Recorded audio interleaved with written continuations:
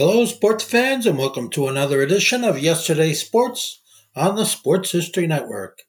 And make sure to check out sportshistorynetwork.com/giveaways. I have two signed books I'm giving away. One is titled No Nonsense Old School Weight Training, and the other is Reliving 1970s Old School Football. This podcast is part of the Sports History Network, your headquarters for the yesteryear of your favorite sport. You can learn more at sportshistorynetwork.com.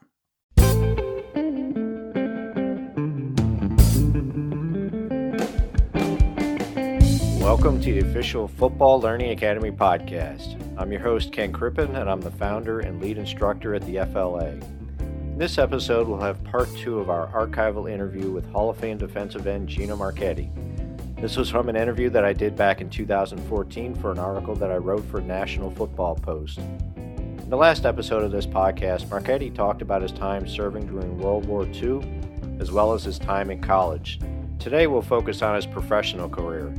But first we have our Pro Football History Nugget of the Week, which will feature the 1952 Dallas Texans, the team that Marchetti first joined as a professional. This will help give context to Marchetti's upcoming comments on the team. First, we need to talk about the New York Yanks. The Yanks were not a very good team, going 1-9-2 in 1951, their final season in New York. Before the 1952 season, the Yanks were sold back to the league after failing to keep their head above water financially. The assets were then purchased for $300,000 by Giles Miller and a consortium of businessmen, and moved from the Big Apple to Dallas to become the Dallas Texans.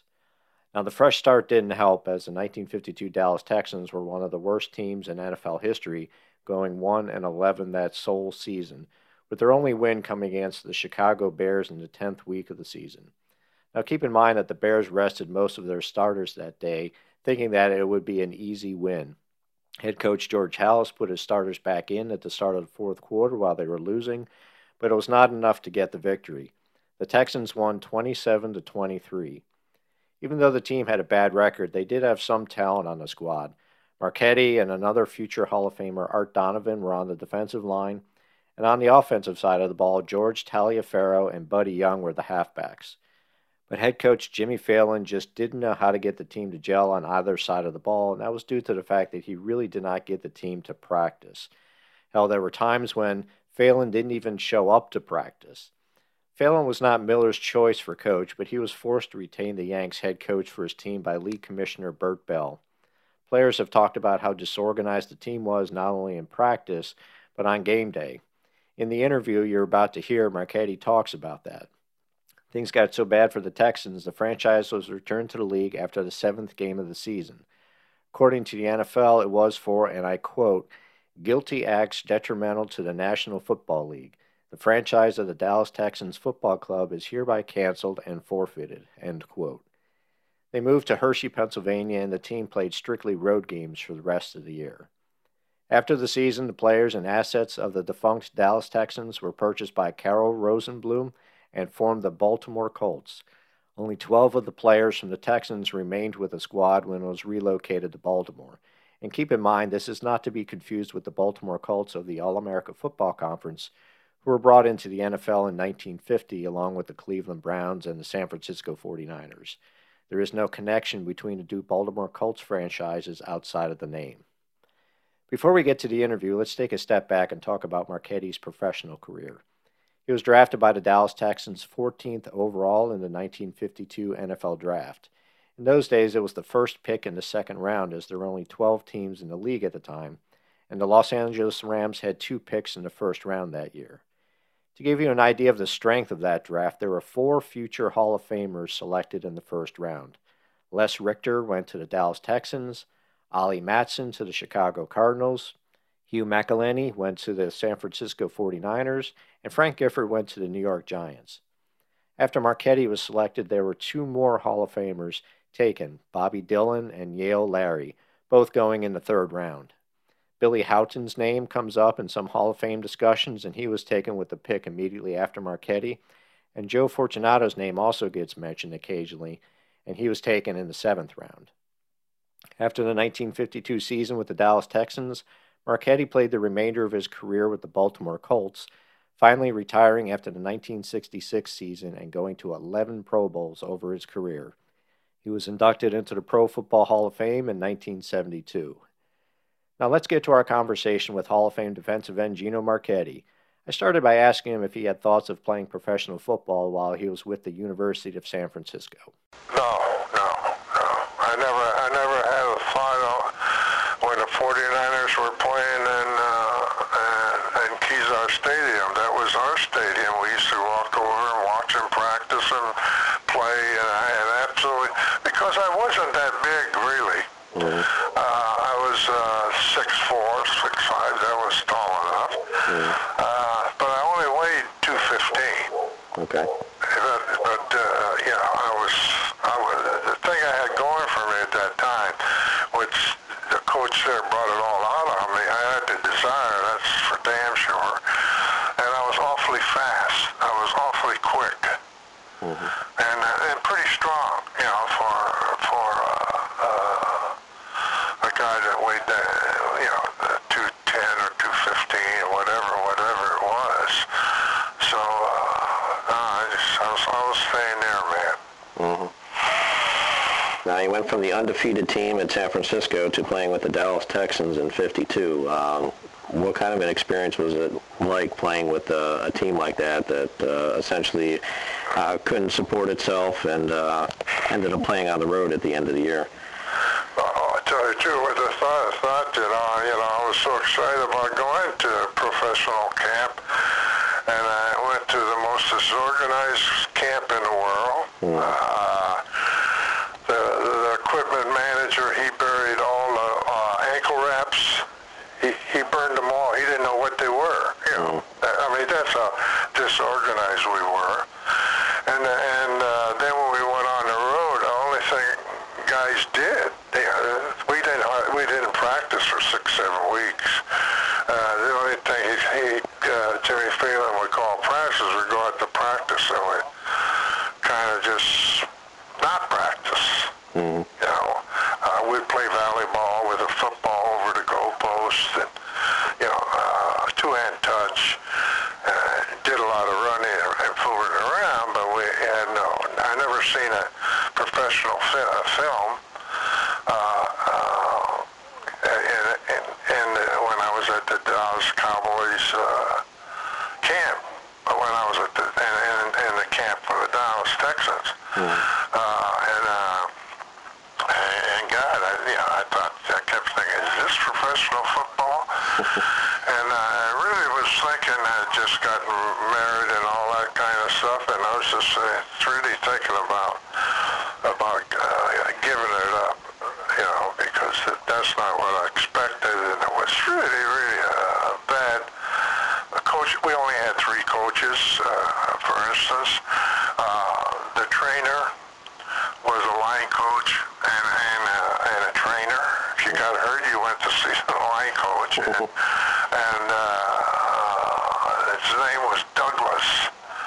And he had those single engine airplane where he used to fly to talk to recruits. Wherever he go, wherever they send him, he'd get in his plane and try to recruit him, for the draft or get a position in the draft. And so that was I can remember with the Dallas team, I scored my first touchdown that I ever scored, including high school, college, junior college, was at the Cotton Bowl. And we were playing, it was at the LA Rams Coliseum.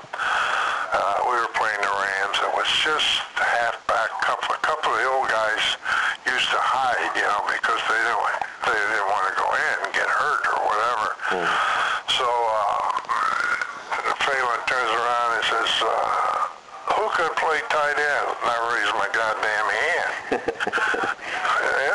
And so he says, "Well, come here." And he says, "Go in for Edwards." He was an 8-year veteran or whatever. He got hurt, so I played offensive right end. And the quarterback was Hank Roy, Marcella.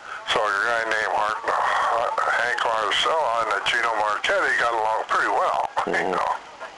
So I went in a huddle, and Hank said to me, well, what are we going to call? I says, we've been practicing that, throw the ball up as high as you can, as far as you can, and I'll chase it. They may not cover me. They think I'm not going to, because I always just play defense. So they called the play, and it happened. The ball bounced around, and I ended up with it, and I scored a touchdown. And I was happy as can be until I heard the announcer that scored that touchdown with about 2 minutes to go, or whatever, 3 minutes, and I was going into the locker room, and I could hear the announcer say, it says, touchdown, 6 points by Gino Marchetti. I said, I felt pretty good. And then I heard the announcer say, and now the score is LA 46, Dallas 6. We were so bad, but that was just at halftime, That's one of my experiences there. It was a good one. Now, when you got to the Colts, was that more of what you expected from a professional team? Well, it got a little better, and I tell you when it really got good is, it become fun, and we worked hard, and is when Weeb Eubank come in. I think 53 or 54. He come in, he come off of Brown's staff in Cleveland, and he was so organized, I couldn't believe it. I mean, I said, geez, we have to do this. And everything we had to write down, how to make a tackle, how to block, the right way of position of your feet, right position of your hands, and your back is straight. And we had to write all that down. He'd get there and preach, and we had to write it all down, or otherwise we wouldn't get Sunday off. He took our notebooks, and we had to bring it in and show him that we took all the notes he could, and then he'd let you go to town, or do what you wanted to do. He'd give you the day off, and that was a shock, because I can remember telling Fatso, Fatso, if I did this much right in at USF, I would have graduated, Well, it's the truth. That's when we was organized to the T, and our meetings, we had meetings, and the meetings were an hour and a half in the morning, an hour and a half at night, two a day practice, and he worked you, and brought in a 1950 drafts, 55 drafts that was on the site. We got 5 guys that played first string, broke in on, of course it was probably pretty easy at that time to play for the Texans. But they did a hell of a job. Of course, the only problem with him, and a lot of coaches try to make this, is try to be, and if you're too nice a guy, some of those guys will beat you up bad. They'll take advantage of a coach or situations. It's just not a good thing for morale. And he was tough. But then as years went on, his 5th or 4th year, you could see that he was not as tough as he used to be.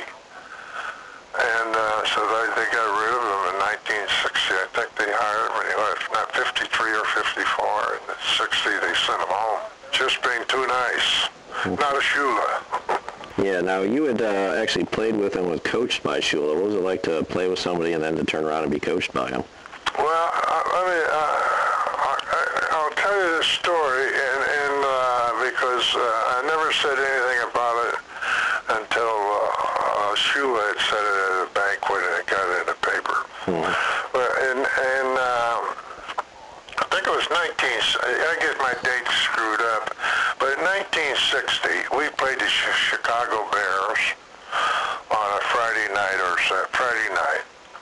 they beat us 46-0. something to 6, or they just really whipped us. And we thought we were pretty good at that time.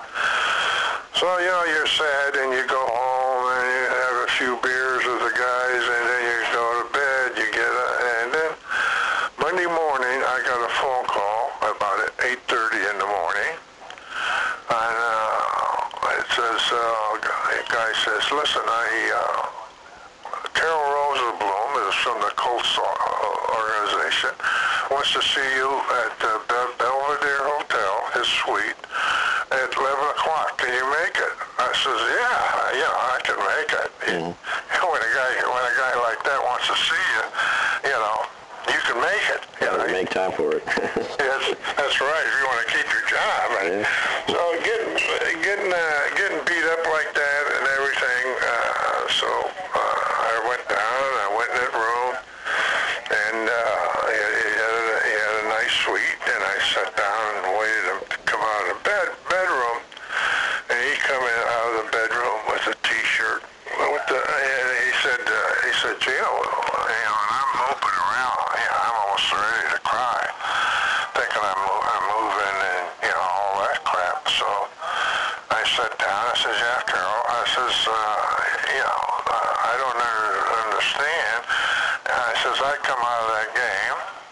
Well, we got the hell beat out of us. I was in a bad mood last night. I'm in a bad mood this morning, and everything's going against me. I guess, and he's laughing. I says, Carol, why are you laughing? We got beat. Maybe you didn't see the game or what? Yeah. He says, oh yeah, I seen it. He says, now I have an opportunity to fire Weeb. And I says, why do you want me here? And he says, well, I want you here because I want a recommendation from you. I says, are you serious? He says, yeah. Oh, and then I start feeling loose because, I knew I wasn't going to get cut, traded, or, let go or whatever. I said, wow, Jesus Christ, that's, that would be, a hell of an honor, if I did it, and you liked them and it worked out. I'd be very happy. So he says, well, let's talk about it. So we would talk, and he says, well, I says, Don, Carol, the only thing I know, and I would bet my life on it, is that we have a guy that coaches us on the field. We have a guy that coaches us in our game plans. He's a guy that does all the defensive coordinators' responsibility. And he said, yeah, who's that? He says, Don Shula. I said, well, what makes you think John Shula's tough enough? I says, well, he's tough enough, and the thing I like about him, and most of all, he runs tough practices. He gets upset, but he doesn't keep it in his head. When he gets upset, he gets upset, hollers, scream, and lets it go. And so that way, he can chew me out, and 5 minutes later, pat me on the butt. He says, are you mad at me, Coach? I said, no. So I recommended him. He says, okay, thank you. So I went home, and I got a call from Shula, and I got another call from Carol. He says, we're playing in Detroit this week. I want you to arrange a meeting with Don for me. I want to talk to him personally. And I says, oh, Jesus, yeah. I says, I don't think he'll do it. He says, why? Why wouldn't he come and meet me? Well, there's a thing in the National League that you don't bypass the ownership of a league team to recruit somebody off of their team. You know what I mean? Like Detroit. Carol, if he wanted to talk to Don Shula, he should have gone through Shula, and Shula should have gone through the Coastal organization. But they didn't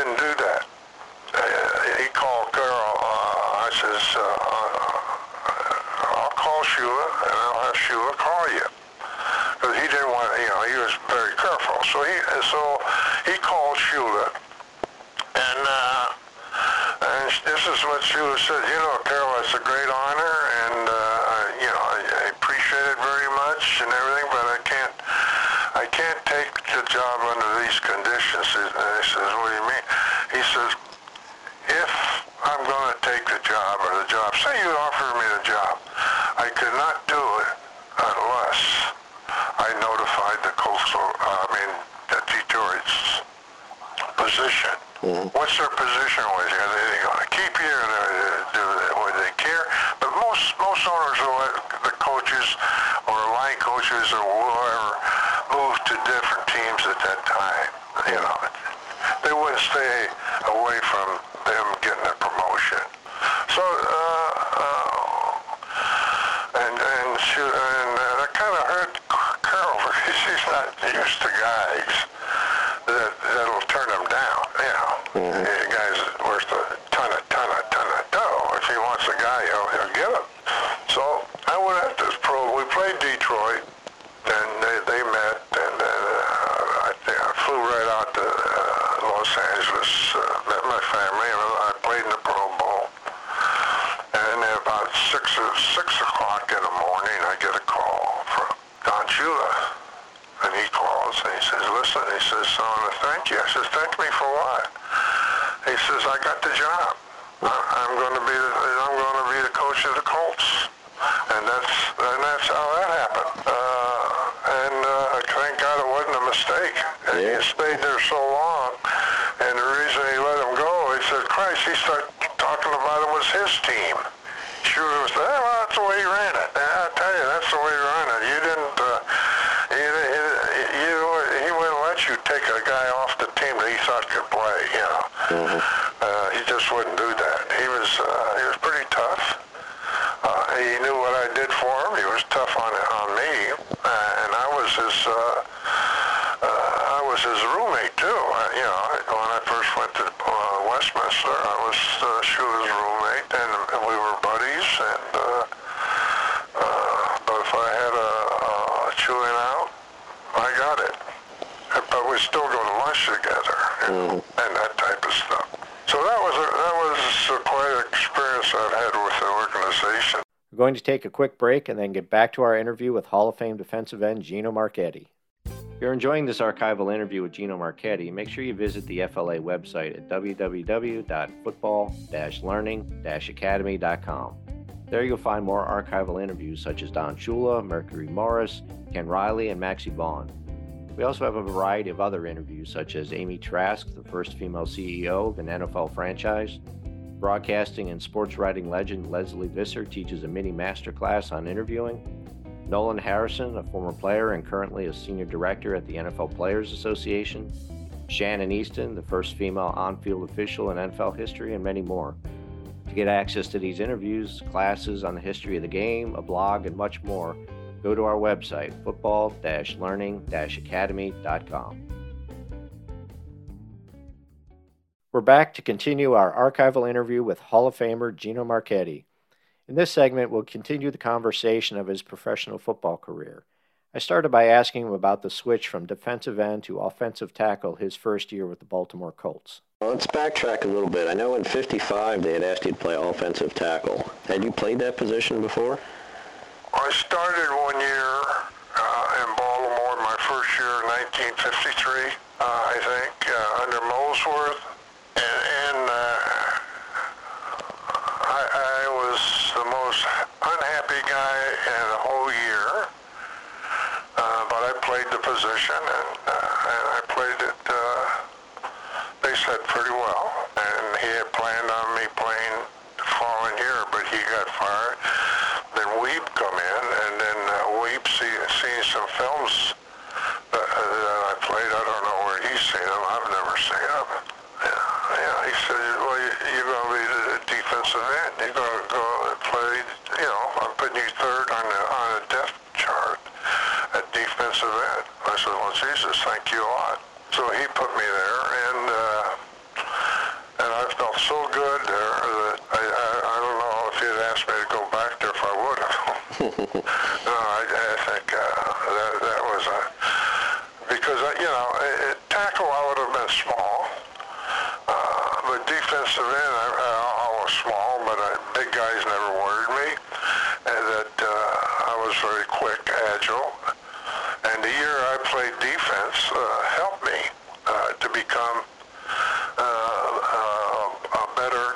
defensive end the following year. I played a year of offense, and what I did, when I had to go play defense, when I had to play offense, I would think about all the guys that I blocked against and the guys that give me trouble. And guys like Wild Man Willie, I don't know if you remember him. Mm-hmm.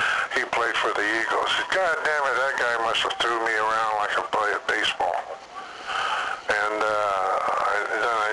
I go back to in the shell. I said, Jesus, I can't block this guy, and he wasn't that big. And so I took everything down, and I used to write it down, assets this guy had, or how good he was doing this or doing that, what hurt me the most. And I practiced stuff that would help me against guys like them, because he's fast, and I had to neutralize his speed. So that's what I did, and everybody else. I played against Don Joyce. Christ, he was easy, and why was he easy? Because he just tried to bowl me over.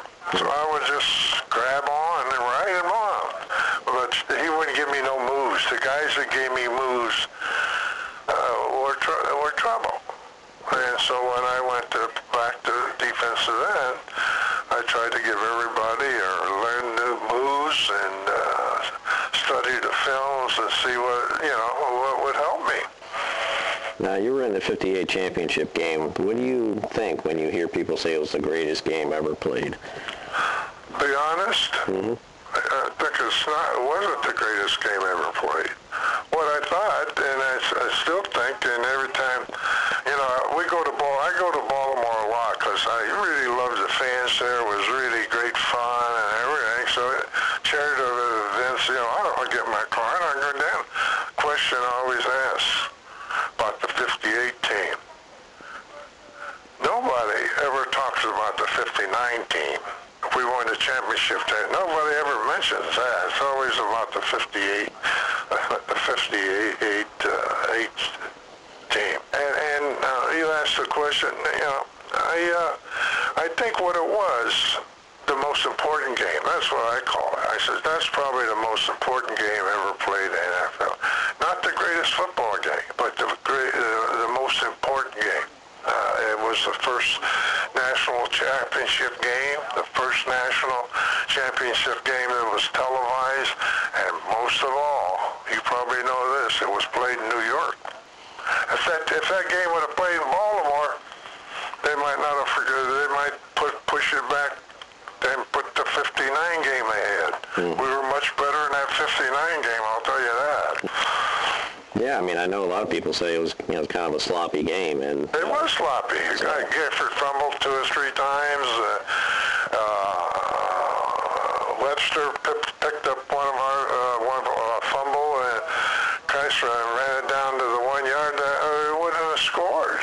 And it wouldn't have scored. They scored and then Weave gets smart and decides to throw a ball on a. They did 21-0, but it didn't. It ended up making it 14-7. Now, I know that you were injured in the fourth quarter of that game, and you stayed on the sidelines. Why did you go into the locker room in overtime? Well, because, I played on such shitty teams. It was so much fun to be out there, and, I said, I may never get here again, and I want to see how they lose or how they win. I wanted to see that, to experience that, and they wouldn't let me. They let me see the overtime game, but then it says in a sudden death, they put me in a stretcher and walked me all the way around to the other side of the field, right across from our bench. And I told these guys, I said, hey, put me down. I'm going to see this game. So I seen the kickoff, another play. Next thing you know, I got 4 or 5 policemen around me, a crowd around me, and they took me in. And I was, a little upset. And I says, Jesus, why? I ain't hurt nobody, and all that bullshit. But they said, and which is probably was true, he says, you know, you just think of it. If the Colts win, and it's on sudden death, the fans, we had probably as many fans in there as New York did. Well, you know, we'll never get you off the field. You know, and they were probably right. The play that saved us, and I don't know, I still don't understand why they decided to run this play on me. They usually leave me alone on sweeps because I can get out there pretty good, and that's really not my responsibility the way they draw up the defensive plans. So, you know, and it was a minute and 10 seconds. I forget how long. If they make a first down, the Giants got two decisions. If they punt it, okay, that gives us a chance. And if they don't punt it, and they don't make the first down, that really gives us a chance. And that really gave John and Raymond Berry the time that they need, position on the field. And so they decided not to kick it. But anyway, when they were going around, you know, I happened to be there and made the tackle. And then Big Daddy comes across. And he don't want the guy to go an inch further, so he kind of drives him, you know, takes I guess today you would call it head spearing or whatever, and stopped him, but also broke my ankle. It was a guy on my own team that broke it. Yeah, the Big Daddy fell on you, right? Yeah. So anyway, Frank Gifford said, "Get up, Marchetti, goddammit, you know, the play's over. Get up. And I said, hey, Frank, I can't get up. I can't walk. And I couldn't, you know. And he says, and then every time I see him, he tells me he made the first down. He says, Gino, I want you to know something. You get a lot of play on that first down. But I made it. He made it. And it's just true. They proved it by mathematics. I don't know how they proved it, but they took us to New York and showed us how they proved it by where he started and how he landed, and did a hell of a job. So every time, you know what I do? Every time he says about that he made the first down, you know what I tell him? What's it? Hey, who got the ring? And that would do it, right? That shuts him up pretty quick. But you're right. That wasn't, you know, if anybody's honest, they like to say it's the greatest game, but it wasn't. Now, in 65, you were out for the season. Were you out due to injury, or? No, I had wanted to retire the year before because I was starting we started a restaurant business. And I got to love that. And so I did retire. And then in 65, I had a day and all that stuff. It was a lot of fun to retire, but you know, it's a little sickening too. But and a guy named Thomas was who I had been working with for 2 years to take my spot. So it was finally going to happen. I was going to retire. I tried to retire before that, but they called me back. So in 65, I stayed out the whole year, and I ran the business. We went for a year, I think, from one store to 66. We had about 20. And I was the operational guy.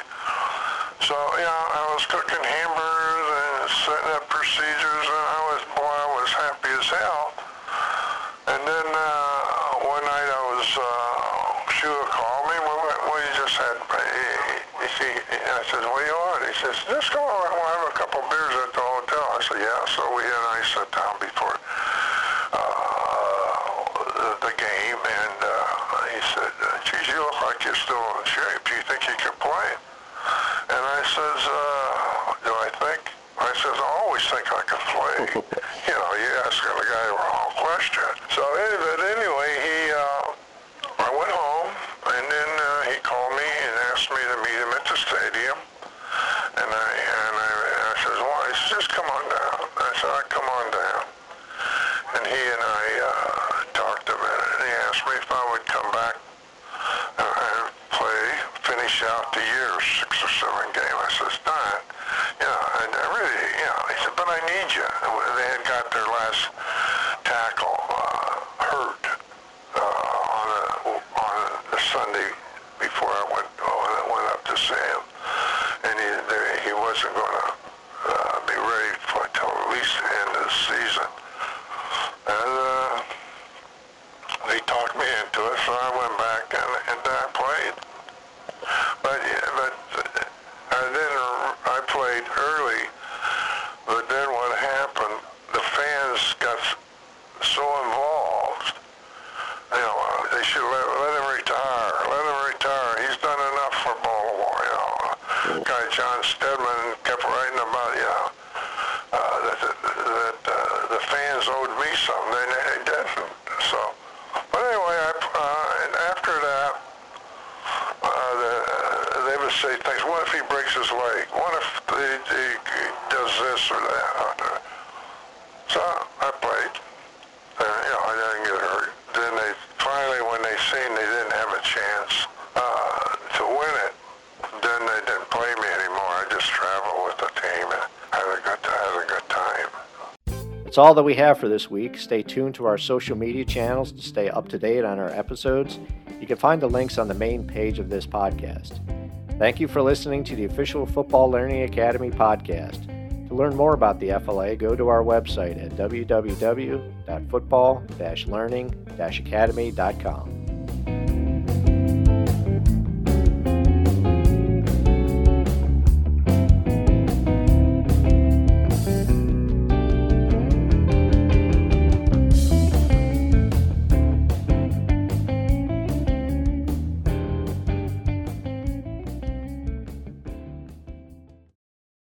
Hey there, sports history fan. This is Arnie Chapman, aka the Football History Dude, and I wanted to thank you for stopping by to listen to another episode here on the Sports History Network.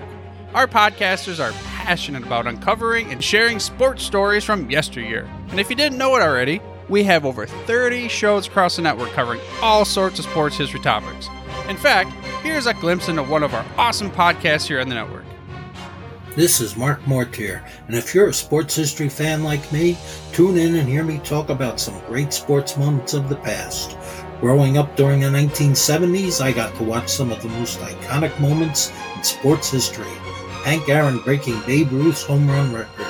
Willis Reed limping out of the locker room in Game 7 of the NBA Finals at Madison Square Garden as the fans erupted with a thunderous ovation. The 1980 Miracle on Ice, as Team USA defeated the powerful Soviet Union in the Olympics.